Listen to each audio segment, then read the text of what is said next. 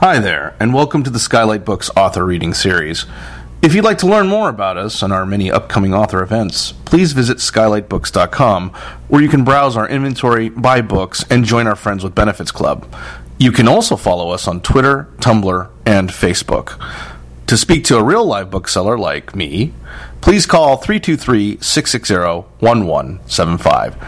Thanks for your support, and enjoy. Gritty, seductive, compulsively mesmerizing, brutal, stunning, colorful, and dangerous, precise, blunt, funny, scary, bleak, savvy, perilous, rich, and satisfying. Let's give her a warm round of applause.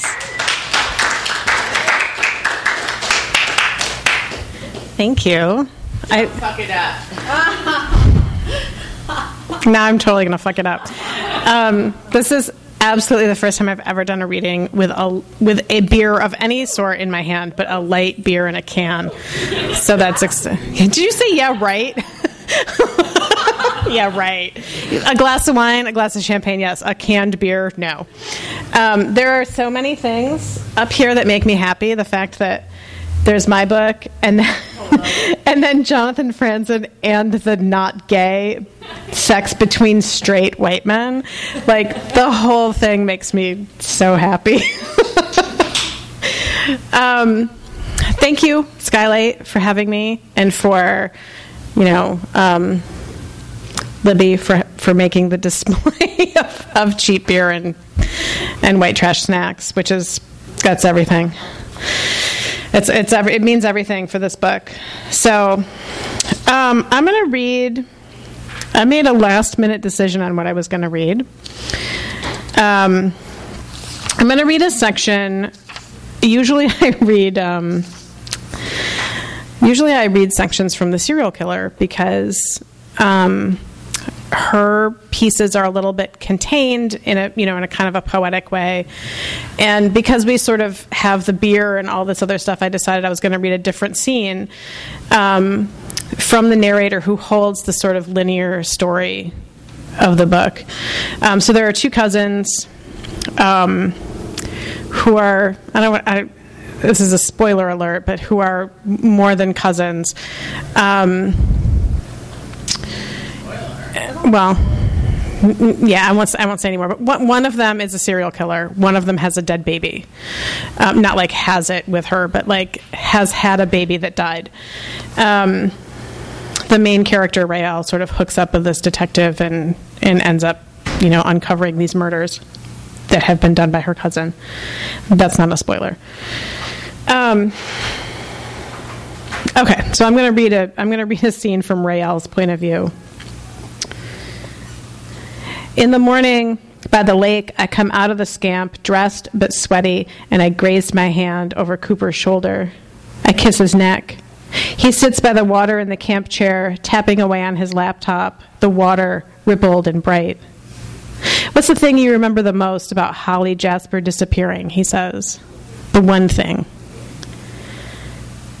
He twists in the chair to face me, the metal legs stressed and bending. For days I've been wearing the same underwear, the same jeans, the same top. My hair curlier and heavier at the same time. There wasn't anyone strange in town, I say. What do you mean? He says. It was a dead week. In the summer, there's always something going on, a car show, a carnival, bikers. But not that week. There weren't extra people here. School wasn't out yet, I say. I mean, maybe a couple of fishermen or retired people staying at the lake, but nothing big. You think it was someone here, he says. Yeah, I say and shrug. I pick a stray thread off his sleeve. The calls coming from inside the house. It was one of us. Do you think she's still here, he says. Her body, I mean? Maybe, but they sure as hell never found it. Did anyone else disappear, he asks me. Other girls? No. I mean, leave town, he says. Her family, but they had to. They thought for a while, like unofficially, people thought it was the dad, but it wasn't. He starts to smile, the sun warm on his legs, but his face still in the shadow of trees. How do you know, he says. I shake my head. I got a feeling. It just wasn't. He pokes at the brass button on my jeans. How good's your feeling, he says. Pretty good, for what that's worth. That's worth a lot, he says. He closes the laptop and stretches, shoulders back, breastbone out. What's in it for you, I say. A contract, he says. For murder, I say, only half amused, and he laughs. For a book, he says. When he gets up, he's taller than I am, even when he's standing downhill of me. I'm only half as dangerous as you think I am, he says. I need clean clothes, I tell him. I'm twice as dirty as you think I am. I like that, he says. When we pull into Pine Bluff Estates in the Gran Torino, the contents of one room, not mine, are being thrown into a dumpster. There's a cop car parked to the side, dormant, lights off, with an officer inside, typing away on a laptop that's balanced on the center console. Yikes, Couper says. I scan the lot. My car's not here, I say. Where'd your car go? I don't know. He parks next to the office where we can see through the glass window that the manager is inside on the phone. Couper gets out. He nods at the cop, why, I don't know, and leans in the office door. Then the manager sees me sitting in the passenger seat with the window down. Oh, honey, she says. Yeah, the cops came and got your car. That was a couple days ago, she says. Now we got this going on. She and Couper both look down the line of doors to the room being emptied. Two guys come out with a mattress and hurl it into a dumpster. Couper turns his head to her before he asks, and she says, dead. She waves her hand. Happens, she says. They come out with a cooler and a suitcase, all his possessions, whoever he was, whatever he was in trouble for. Once you die, they just throw out the mattress, your suitcase of belongings, maybe all you had in the world, and chuck them into a dumpster to drag away. She comes to the side of the car. I don't want to get you in trouble, she says, but that car was reported stolen. I huff out a nervous laugh. It was my dad's, I say. If I was going to steal a car, it wouldn't be a goddamn 94 Escort.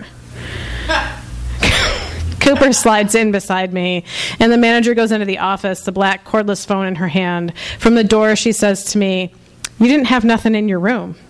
No, I didn't. Well, Couper says, where to? I'd been planning to pack up my car and drive back home, take a shower, change my clothes, meet him somewhere out, or back at the Scamp in my best jeans, a black shirt, my hair done, and makeup on my face. So I tell him how to get to the trailer park. It's a road of trailer parks, one after the other. Some of them are nicer than others. Some are senior parks, 55 plus. There are apartments back there, too. And next to the park my mother lives in, a huge cemetery with tall monuments, spires and angels, crosses. I point him into Cottonwood Park on the left, and he goes over the speed bumps down the 5-mile-an-hour drive between tiny, rundown trailers. It's not the best park. We've been here since I was 10. Before that, we lived in a lone trailer on a rural route. Before that, in a basement apartment. Before that, in my grandmother's back room and back porch. My mom and Ray had their own trailer in another park when I was born that I've only seen pictures of. It was yellow, a single with a wavy edge that made it look modern or old-fashioned, depending on how old you were. It looks like shit in here. Jimmy, the neighbor's trailer, is up on cinder blocks because he needs to do plumbing and wire work below the floorboards. There's a skinny dog in the street just standing, Penny. She's a mutt and she's about 16 years old. She always limps over to let me pat her soft head. I don't want to watch Couper's face. I don't know where he's from, but it's not here. Even his tin can trailer has some appeal to it, some ironic roughing it bullshit that you can get away with when you have the money to get away with it. It's not ironic when it's your actual fucking life. There are about 25 black trash bags on my mother's lawn, filled with soft material, bedding, curtains, towels, and some just half full, tipped over with heavier things inside, books, old cheap brass picture frames. My mother's Grand Prix is parked on the gravel, but not the Escort. Must be trash day, Couper says, before I even tell him that that's the one. Stop here, I say.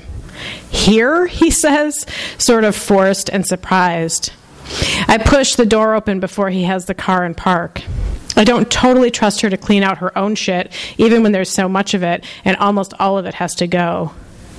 She comes out of the sliding glass door, tiny and red-faced, heaving another bag. Here, she says, and thrusts it at me. It's soft but heavy. I wonder if she took the burlap cushions off the couch. Mom, I say.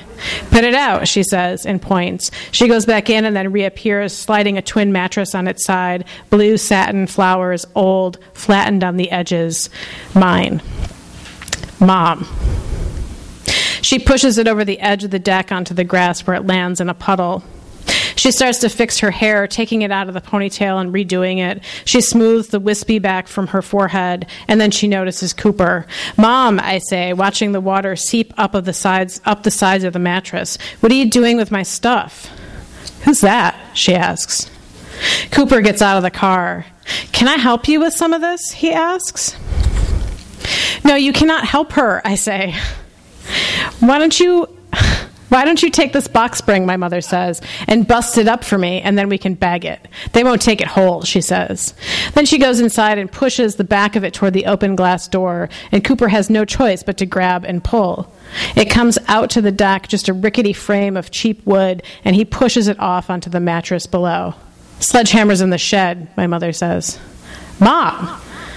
She comes out the sliding door, hunched over like a kid making a snowman, rolling another trash bag that has shoes, my shoes, spilling out of the open side. Where am I supposed to sleep? I ask her. Where you been sleeping? She says. I hear Couper open the metal doors of Chuck's shed. Who knows what's even in there? I know he has tools, but Jesus, I half expect Couper to find something embarrassing. A stack of dirty magazines or weird fucking moonshine. I watch Couper grab an axe. When he takes a swing at the box spring, the dull blade gets stuck and he has to wiggle it out. My mom goes down the steps to him. You're kind of delicate for a big guy, she says. Then she points at the grid. You have to work the joints, she says, and takes the axe from him, swinging hard, way above her head so that he ducks, and when she hits, the frame springs apart, loose and broken. Like that, she says. Yes, ma'am. I watch him break it apart, hitting it with the axe and then pulling it with his foot on the frame, breaking off pieces that fit into a stretchy black trash bag, and then another. He gets it into 2 bags, sharp bits of wood jutting out. He wipes his forehead with the back of his wrist. I need some clothes, Mom. You should have thought of that when you disappeared and didn't answer my calls, she says. I didn't answer the first ones, and then my phone died. I left the charger in the motel room, which means it's probably in a dumpster now. I hear Penny's tags jingling as she limps across the broken pavement, and her shoulder leans into my side. Whatever kind of dog she is, she has a head like an Irish setter, soft and silky and deep red on top. Around the muzzle, she's gray. Hey, Penny girl, I say, and her sore old tail swishes back and forth. You can look, my mother says, pointing at the bags, her eyes small when she squints into the sun, her arms with loose skin. She's shrunk to nothing except a hard little body under her clothes. But, she says, it's mixed in with regular trash. I did some cleaning, she says. When you didn't come back, I took it upon myself to move you out. Does Chuck know? I say. Does Chuck know what? That you did this, that you threw me out in trash bags, I say. It was his idea, she says. Bullshit it was. You said it was your idea. She leans on the edge of the deck against the rail where there's a partial awning, and she lights up a long, minty Salem. Look, she says, waving her cigarette fingers at me. Look, if you want. Couper comes up behind me. Don't worry about it, he says. Who are you? My mother asks. He does this thing where he leans out with his hand, striding up to meet her. Couper Gale, ma'am, he says. Well, Mr. Fancy Pants, she says, why don't you take her shopping? There's a tall boy of light on the picnic table. I wonder how long she's been at it. I can't believe beer does anything for her anymore. Come on, Couper says. He pats my shoulder. I'm standing stock still, staring at my stuff in bags, at my mattress, face down in a puddle, the sides muddied and soaking, my broken bed frame, a bag that has books, probably my yearbook, books that were mine as a kid, maybe even photo albums just thrown onto the grass. The bags take up most of the lawn, right up to the road. Just don't get her pregnant, my mom says. She ain't no good at that. I ball my hands into fists, and that's when Couper comes around to the front of me. In the car, he says, before I can charge her. Come on. He has me by the arms, and he walks me backward until I'm sitting in the passenger seat again. He bumps it out of there 5 miles an hour, maybe 10, over every speed bump, through all the shitty-ass trailers, past poor Penny whimpering as we pull away. She is the meanest motherfucker I know, I say to him. When we're out on the main road again, he turns back the way we came, past all the other parks, Grovewood, Kings Park, Longacre. He stops at the Four Corners, where down the block there's another cemetery, and farther up, a corner store with penny candy and glass bottles of Boylan's, and he turns to me. How old are you? I see the fear in his eyes, but I laugh at him. I'm 23, I say.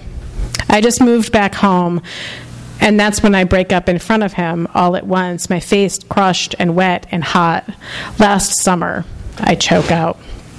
Hey, he says. He pets the back of my head, smoothing his hand over my dirty hair. It's okay.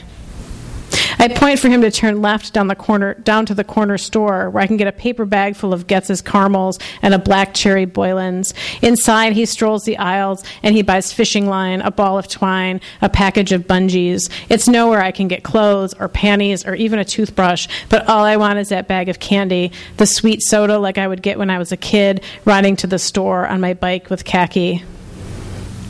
You ever get a feeling about someone, Couper says in the car?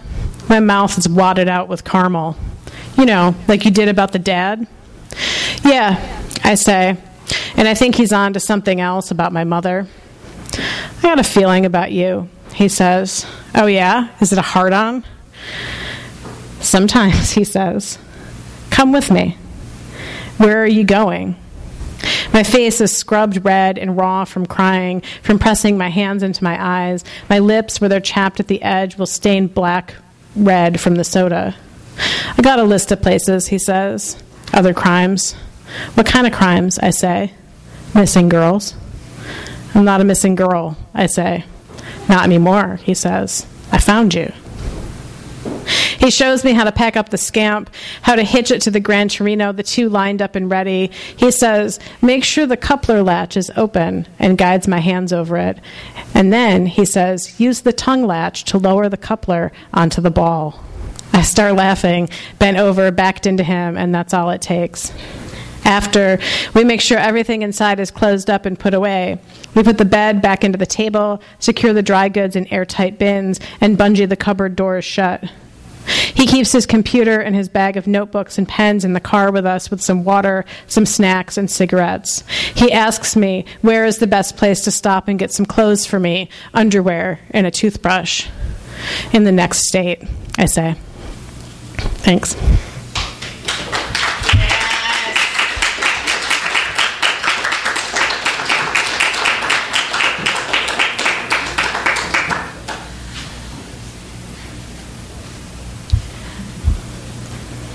Ta-da! I'm happy to answer questions if you have them. I'm never going to drink this whole beer. Really never? Really never. Libby? So a lot of this book deals with a lot of dark material. Yeah, I think. Yeah. How do you deal with that in the writing process? Like, how do you come out of that? How do you go back to it?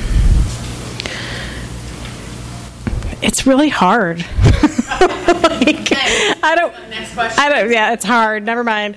I was working on this once I got into the big revisions of it, like long days at a time, and I would sort of emerge from my office and like stumble out into the kitchen and be like, somebody give me some pasta, and then sleep. Like it's draining to actually get there and stay there for a period of time.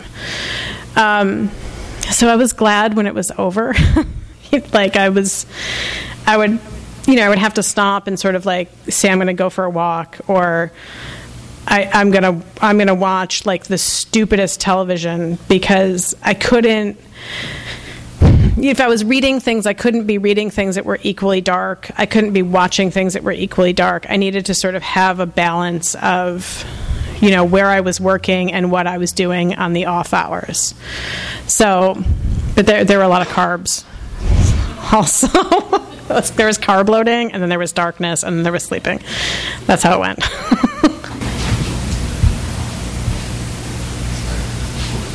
I thought it was interesting what you're saying about Tin House. Can we talk a little bit about it? They were like amazing to work with, and if you don't know who they are a small press that's based in Portland. They are among the top tier of small presses. So like Tin House and Grey Wolf and Algonquin and Dzank. Like there's a sort of like level of small presses above all of the small presses that are producing some of the most interesting stuff right now. Like they're the people who are taking risks on things. They don't have the pressure of a sales force. You know, if they want to print 500 copies of something and just sell it out of the back of a truck, they can. So Tin House is sort of in between those things. But what happened for me at Tin House was I got like real editorial attention. I had a great relationship with my editor. And they have a great publicity team. So they were really good about sending the book out to people and getting reviews and sort of setting up things like a book tour in bookstores. And I think sometimes when you move beyond that tier of presses, you lose it. Like you lose that in like my book at a big press would have been lost in a bunch of Jonathan Franzen books, you know? So, what? Preach, I'm preaching. Yeah, I mean, they were really, really good to work with. They're also like super selective. They publish 12 books a year. I mean, they can sort of take on what they're really interested in. They're not publishing cookbooks to sort of pay the bills. It's just what they want to work on. They're also bankrolled by old money, so they have that liberty, but they were as a staff, they're fantastic to work with. So, yeah. I kind of like the way you take on the police or institutional authority as not really anything. I just like the banter of your dialogue, and it kind of shows. I think anybody who's that experience in the police, they always treat it. I always feel like women are treated like they're stupid or their story's not right. I'm yeah. wondering what your take is on that, and like how you. I really enjoyed the way that's how I perceived it.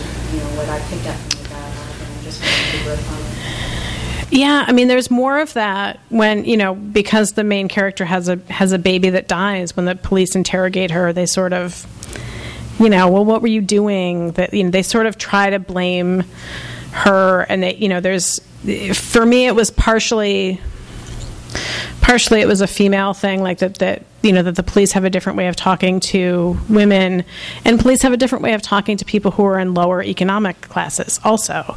So she has two shots against her already. And that, just that notion of like, yep, we're the fuck ups in the trailer park. Like, you can come in and throw our stuff out, and, you know, you're not going to believe what we say. So we're kind of at a loss. Like there's a you know, a disparity of power already. So that is something that sort of runs through. And yet your character is cheeky and seems to take it, you know, deals with codes, you know, in it with humor. Yeah, I mean, I think either you have to be, or you're just buried by it. You know, otherwise you're the kid on the ground with your face in the dirt, being, you know, beat up by the police. It's really fun to see a character like that. I noticed a few laughs and stuff, and, you know, I think it's cool. Thanks. Anybody else? So what about Steve? the process of going from short stories to like one here in the future? What are your plans in the future? I'm gonna drink this light beer, and it's very, very different. Like, short stories and novels are completely different. Like, I might as well be writing poems and novels. Like, very, very, very different. So I know some short story writers who struggle with novel writing and maybe have never written a novel, and that totally makes sense to me. And I know some novelists who have never written short stories. Like, I think there's a sort of like, oh, but they're both fiction, but they're, as forms, they're so completely different. I wrote short stories a lot when I was working. which sounds like I don't work anymore. I just lay around and somebody peels grapes for me. When my kids were very little, I was working in advertising, and I would write short stories when I could. Like, I would write them at work, or I would write them at home. I would write them while I was feeding somebody. And they were sort of my foray into getting stuff out. So that made sense to me. Like, I could finish a story on little sleep and a 50-hour work week with a baby and see it published and be like, yeah, I did that. That was not going to happen with a novel while the kids were really little. So, I'm working on another novel that my current agent is like, you're going to send that to me, right? You're going to send it to me tomorrow? And I'm like, okay. Okay. But yeah, it's in the works. So, yeah. So with all that time pressure and all that responsibility, does that make it easier to get to the good stuff, or is the process harder, or is there what are the forces aside from the time pressures that would it be easier for someone? I mean, in some ways, you know what? When I was working full time and my kids were really little, I had to do stuff when I had to do it, and there's something about that, like, you have an hour right now, like, get to work. That's different now. I'm like, I have 2 hours, I have 3 hours, I'm gonna take the dog for a walk, and like, it's much easier to waste time when that's the only thing I have to do. Not that I don't have, I mean, like, my children aren't 30, like, like, they still require sandwiches and things like that, but sandwiches and beer and like Funyuns. They're a big fan of the Funyuns. But yeah, I mean, there's something to be said for your time being condensed. It makes you do something that you otherwise you might miss. Do you fight computer use, or do you say no Facebook to her?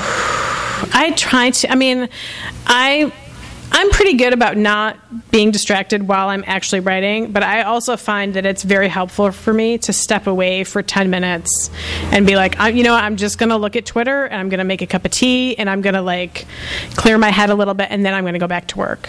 So I don't tend to fall into the trap of just like, now I'm wasting time, but I'm putting time in because I'm sitting at the computer.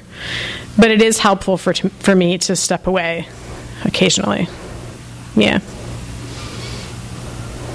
Yeah. Did you do a lot of research for the story, or did a lot of it just come from the experiences or stories that you had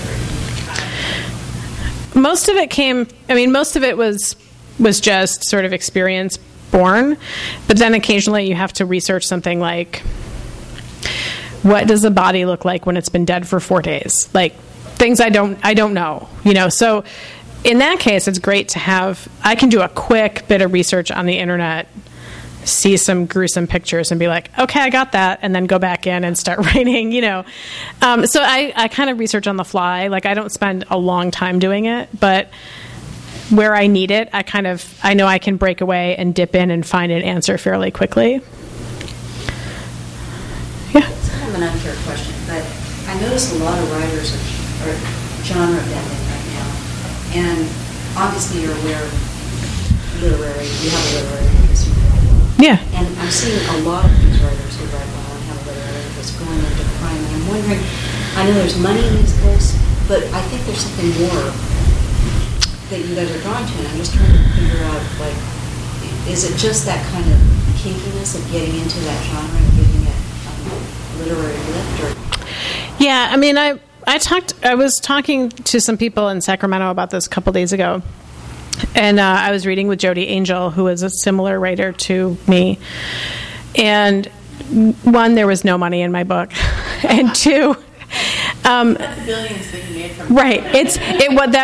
What I was writing from is more from. I mean, these are my people. My people commit crimes, and they have troubles with the police, and sometimes they're crazy, and that, to me, it's more interesting to have the stakes raised on the choices than to have these sort of like middle class John Updike decisions that are like, am I going to not make him coffee this morning to let him know that I'm dissatisfied? Like, these are much bigger things. Like, and to me, like, not only is it more interesting to me, but that's what I know. You totally are making this clear to me now. So, and then the only follow-up I have on this is, do you have writer friends you send this stuff to that help you, or do you prefer to keep it with your editor? Because I like what you're saying, and you're really making me understand a lot of writers, even the one that came to Skylight last night, who's been noted by the New York Times, who, for this genre bending, I don't think any of these critics are getting it. And what you're saying is really, it's real and it's deep, and I like it. And yeah. I'm just wondering, who's in on it? Are you talking to your friends about what's going on? If I have sent it to anybody, I have killed them. No, I don't. I don't like. I have people who read things way along, but the early drafts I can't. I have to keep it to myself. I feel weird about it, and it's like letting somebody watch you go to the bathroom or something. Like, it's too weird. It's like, I like to work until I'm comfortable to let people see it, and then yeah, I have a couple of friends that I'm like, do you want to look at this? And that's it. And there's maybe 2 people and an editor, and that's it. The editor last. Yeah. Yep. Thanks, guys. Thanks for coming out. Please grab one of the last 2 beers and some Funyuns. You've been listening to the Skylight Books author reading series. Don't forget, you can listen to this and all of our other great podcasts at skylightbooks.com. Thanks again for stopping by, and we hope to see you soon.